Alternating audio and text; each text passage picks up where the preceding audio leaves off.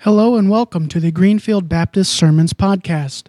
Each week we will be uploading the focus scripture and sermon from Greenfield Baptist Church in Northeast Pennsylvania.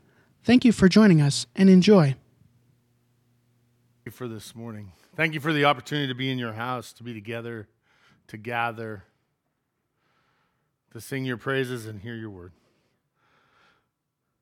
Open our eyes to the scripture this morning. Lord, help us to see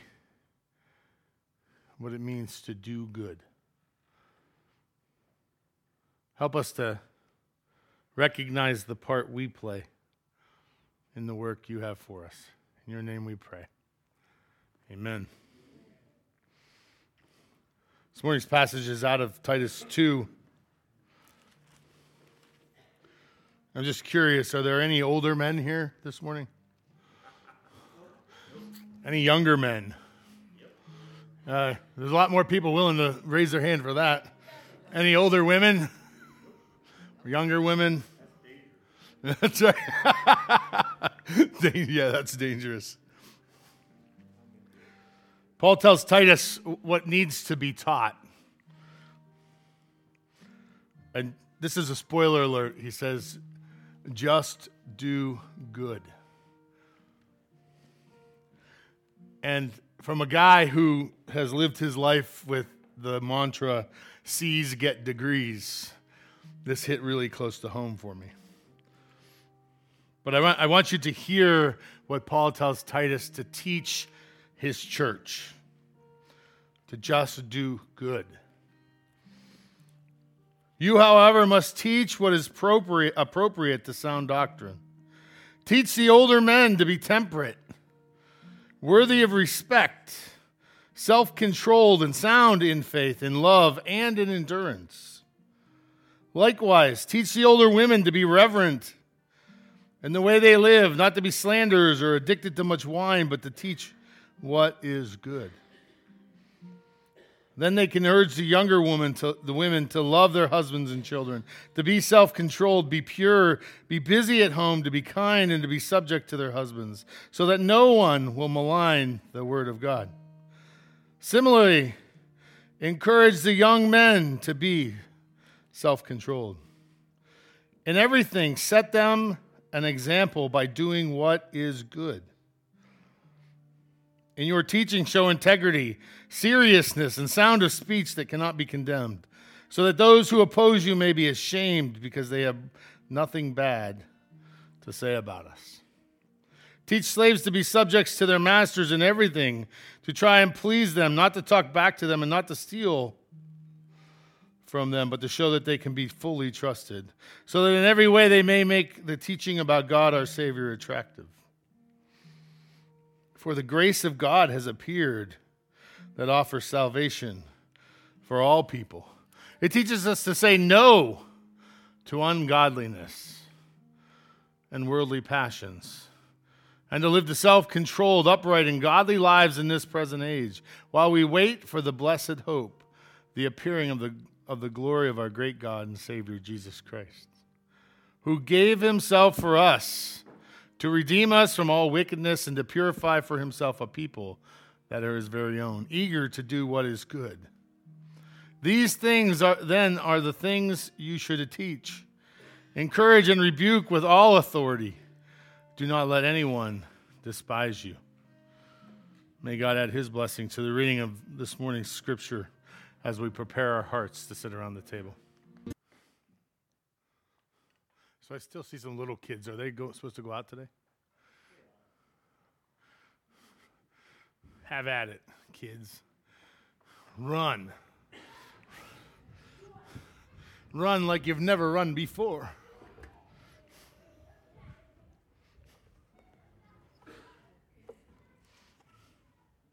How can you not like that sound?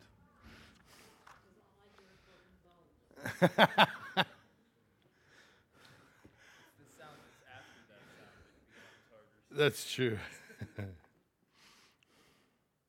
So tell me what's good. Oh wait, I want to stop. One side note. Did you like the countdown timer? You ever feel like maybe you don't add up, or that you don't match up, or that you were maybe the last one picked. And maybe you don't measure up. I thought that was a great video. They picked the mailbox over Jeremy. Poor Jeremy. Ebola virus, yeah. So tell me what's good this morning. Being here. What does God consider good? What's that? Your praises to him, yes. The rain, yeah. I was thinking about telling Ivy, be careful. If it rains from now until next week when she goes, that ark might be floating. What'd you hear in the passage that was good?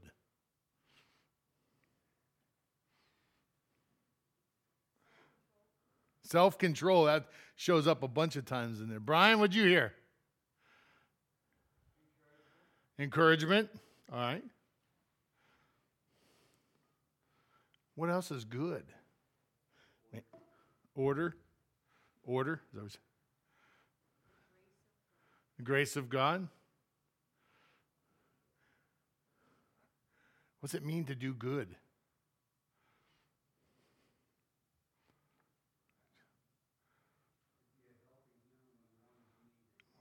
Okay. How about in this passage? What did they tell the old men? How to do good? What did do good look for the old men? What's that? Train them up, right? And how about the older women? lay off the wine and and loose talking, right? The slander. Appreciate that. Yes. What did you say, Ken? I missed it. I was too busy laughing. Encourage the younger women, right? And younger women, what are we to do? What is good?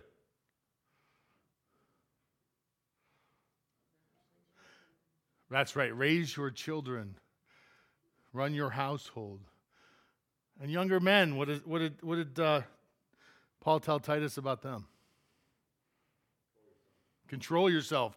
Interesting that younger men, that's the first thing he says is be self-controlled, and then do similarly as the younger women. A lot of times when we look at good, we ask ourselves, is it just the opposite of bad? Is good just the opposite of bad? Is doing good the opposite of bad? What's that? It's more, yes, it's more. It's more difficult. It's more difficult, exactly. I made light of getting C's. Did anybody else have C averages? Kristen's smiling because she gives out C averages. My parents aren't here, so maybe they'll be in second service. I won't be able to tell this story in second. I used to take my D's when I was of the age where they were sending your adult or your high school report cards home, but they were pushed through with like black, and so they were really kind of fuzzy. And so you could take a D if you were really good, and you could put a nice little line in there and make it look like a B, and that kept me out of trouble, out of being grounded for a couple semesters. It didn't end up working long term, but it did help on the short term because I knew what would happen. See, I was allowed to have, I don't know, my parents would be able to tell you better. I was allowed to have like one bad grade, but if you had too many bad grades, that's when you got in trouble. So like, I know. I had tried a little. What's that? Correct, yeah. But in our faith, what does it look like to get a C? What's average? What is it to be average in our faith? Is it? That's an interesting that you both said that. Being lukewarm. Is a C average in our faith lukewarm? See, I think Paul is being very intentional to Titus when he's talking. So Paul is writing this letter to Titus for one reason, to tell him how to get things rolling, how to make this church run, and teaching him the very basics of what it means to be a people of faith. And in this passage, he says 3 times, just do good.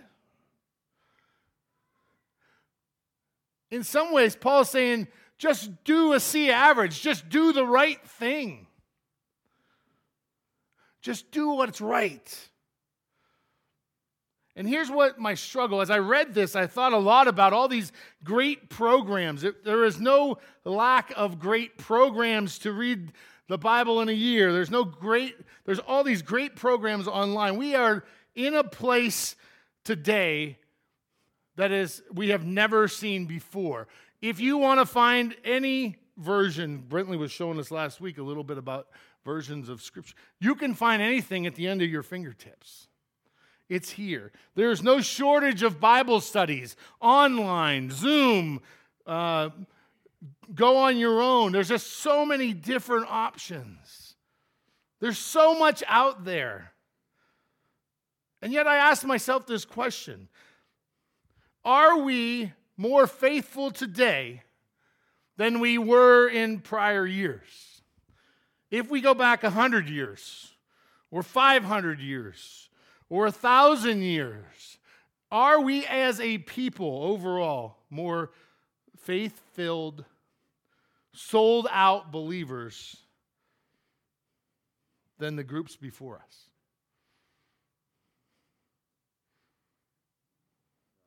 Pretty quiet.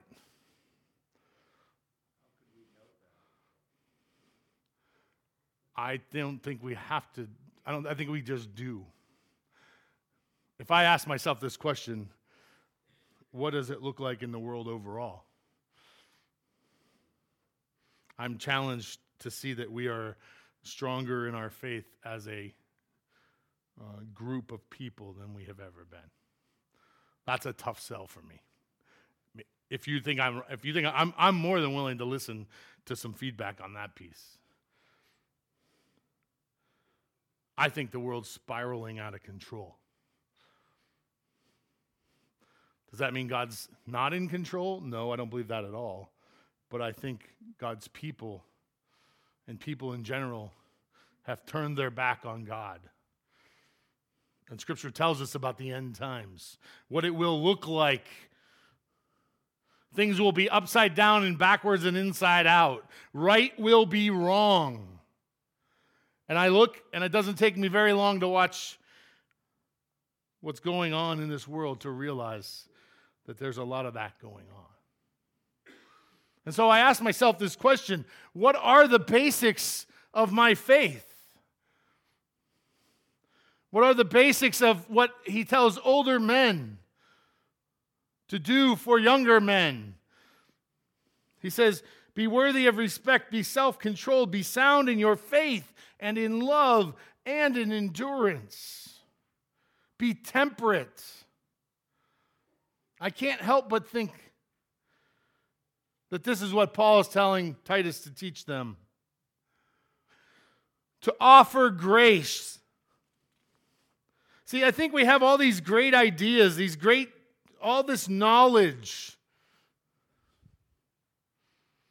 In fact, Solomon says in Ecclesiastes, there is no end to this knowledge. But I wonder how often we forget to give others grace. I wonder how often in our own house we forget to give others grace. In our families, we forget to give others grace. Perfect example.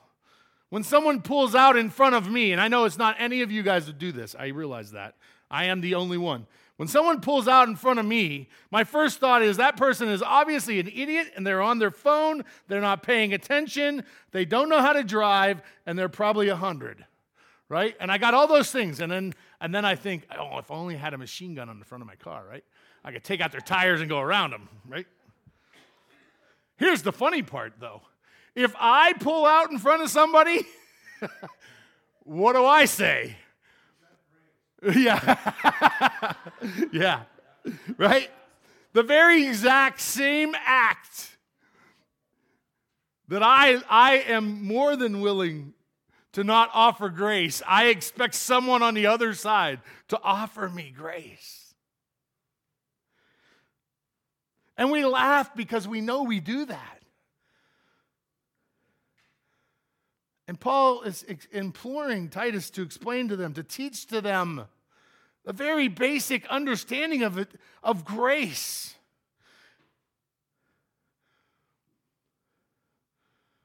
Ephesians 2, 8 and 9, we're reminded.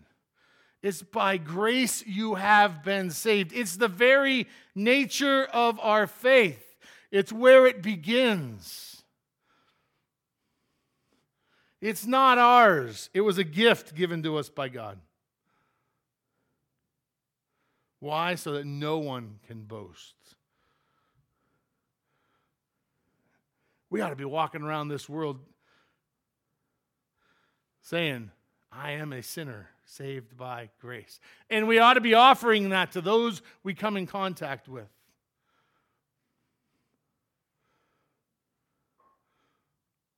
Offering grace. And all too often, it's easy to not offer grace, to be offended, to choose to be mad, to choose to be frustrated, to choose anger and resentment.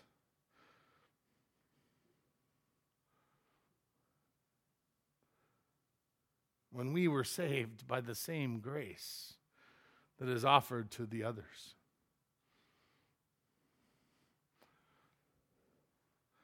It says, women, teach, live reverently in God, not to slanderers. Don't be drunks, teaching what is good.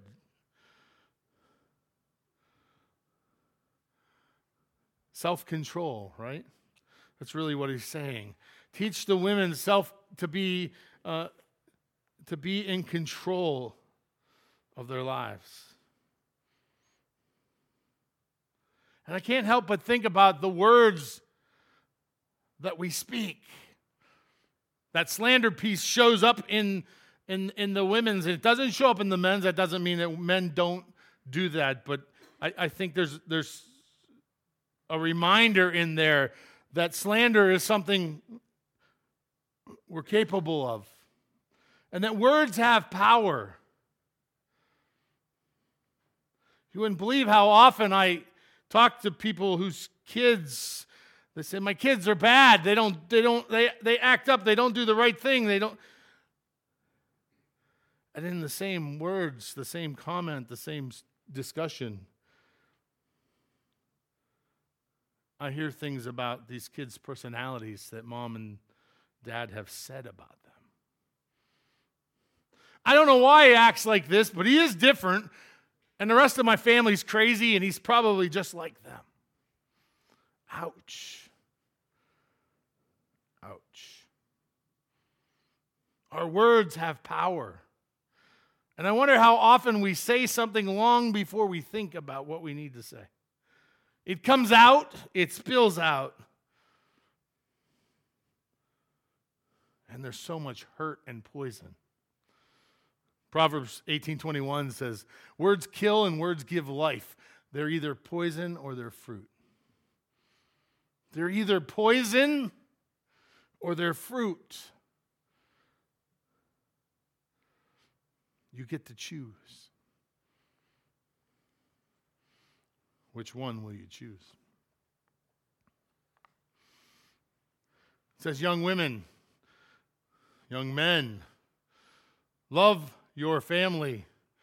Be self-controlled. Be pure. Be busy at home and kind.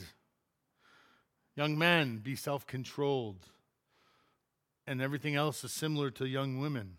Stay pure. Be busy. Be kind. There's something to be heard in there, young people. There's a time and a season. A time and a season for everything. And I'll be the first to admit that I learned the hard way. that working too many hours when my kids were little was not healthy for them. That was not the best decision I could make. You know what I did? I would work 60, 70 hours a week, and then I would feel so guilty that I would take the extra money that we made and I would spend it on them, thinking, well, that'll even this thing out. Realizing later on that I don't have a ton of memories when my kids were little. I have some, but I'm willing to bet there's some I missed, whether I was sleeping, tired, or working, whatever it was. There's value in raising our family.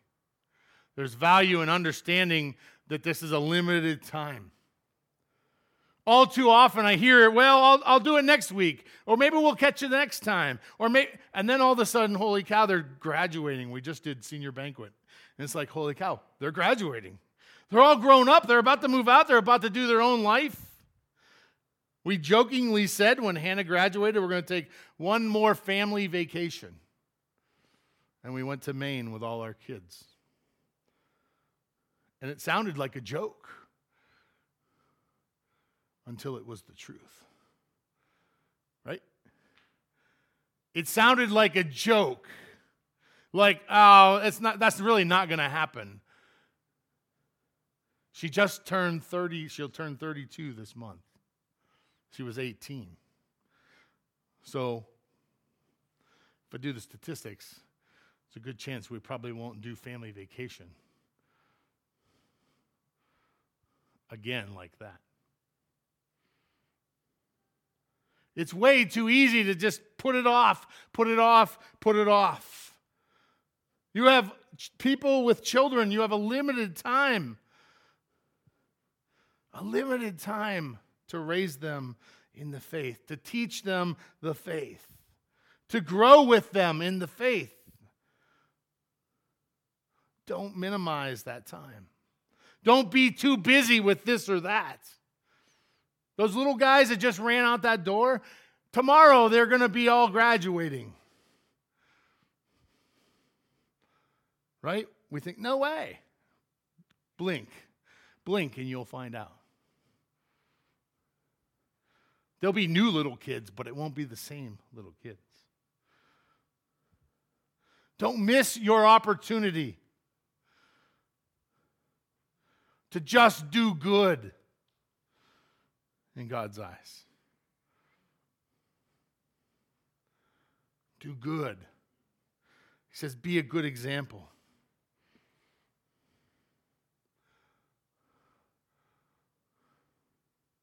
Titus 2:7, he says, in everything, set a good example by doing what is good.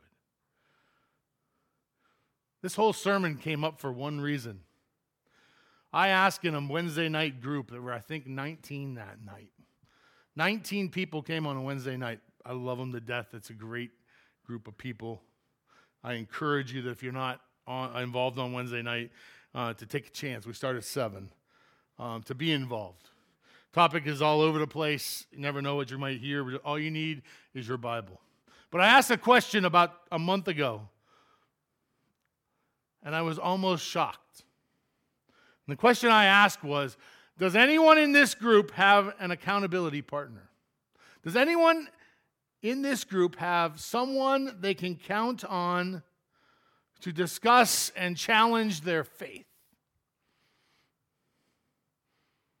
Out of 19, we're just going to say 20, just for fun, for funsies.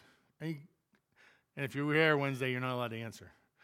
But I'm curious if anybody who would have any idea how many people had accountability for their faith. Anybody, any suggestions? Kenny, what do you think? 2. Ken, you're only twice as high as it should have been. 1.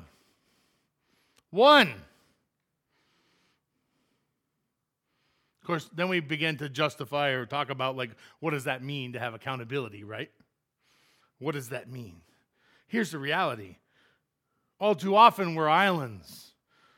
We're islands in our life. We think that if I can do this, that, the other thing, and if I don't have any accountability to only God that I can do whatever I want. We don't have accountability to anyone else in this world. Now, some of us have accountability to our spouses, and that came up a little bit. But I'm talking about someone that you can, there are some things I don't tell my wife, right? There are some things that she doesn't understand because she's not a man. There are some things that I don't understand because she's a woman. There's probably some things I don't want to understand, right? Let's just be honest. That's probably true too. Let me challenge you and ask you the question. Do you have anyone you're accountable to? Or that's accountable to you? Anyone that you feel safe to talk about your faith with, to be honest and real, to know that you won't be judged for what you say. Somewhere where you can let down and let go of the struggles of this life. I'll be completely honest, I was disappointed in that number. And this scripture reminds me, we have a responsibility. Old men teach the younger men. Older women teach the younger women. None of us are free from that. Younger men look for older men for that connection. Younger women look for older women for that connection. There's so much to be offered. Both sides, both directions. And I'll ask, are we missing that in our life? Are we missing that part in our life? Do we not have anywhere to go? Scripture tells us iron sharpens iron. That having the opportunity to share an idea or a thought or to challenge a scripture or to be challenged by a scripture, to be challenged by an idea that, how am I doing this? Am I raising up my kids the right way? Am I looking the wrong direction? Are these things not helpful for my walk of faith?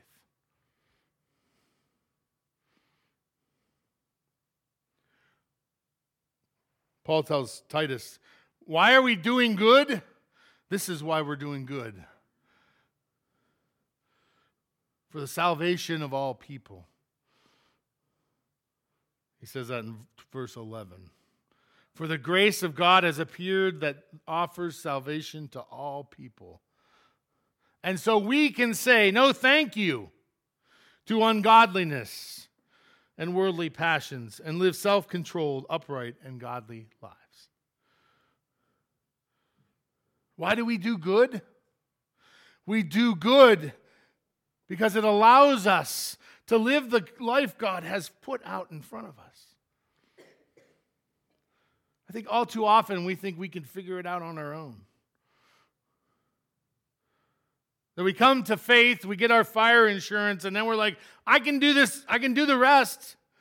And God forbid I would have a silly question that maybe I don't know the answer to. I wouldn't want to ask that question. People will think I don't know the Bible inside out and upside down. Paul tells Titus, listen, you're going to be able to live the life that God has put in front of you by just doing good, by just getting a C. You'll be able to say no thank you to ungodliness and worldly passions. You'll be able to live a life of self-control, to live upright in a godly life.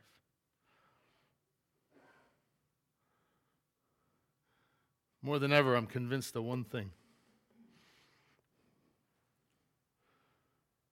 It's what we invest our time in that brings the most fruit.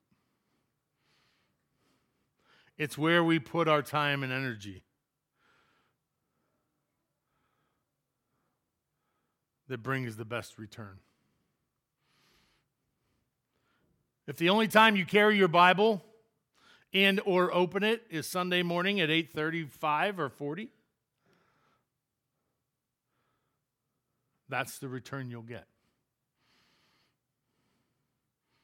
If that baby is all wore out and trashed and torn up and pages are missing, papers ripped, and it's been used,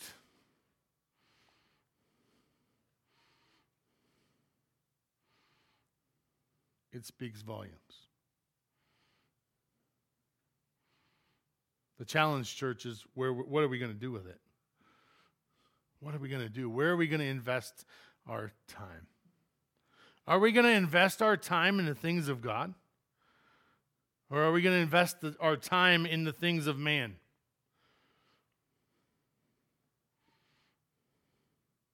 Time is short.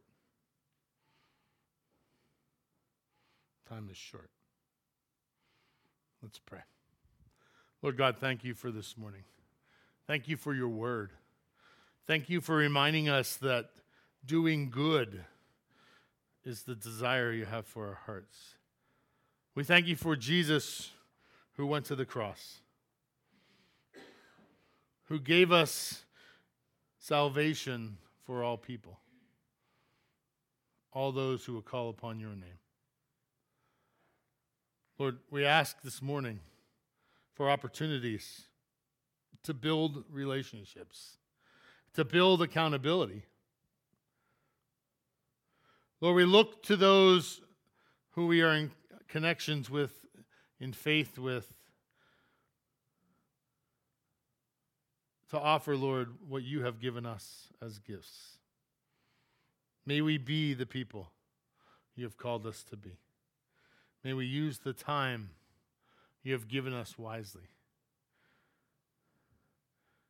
Thank you for Paul's word to Titus, that we might live life the way you have created it for us. In your name we pray.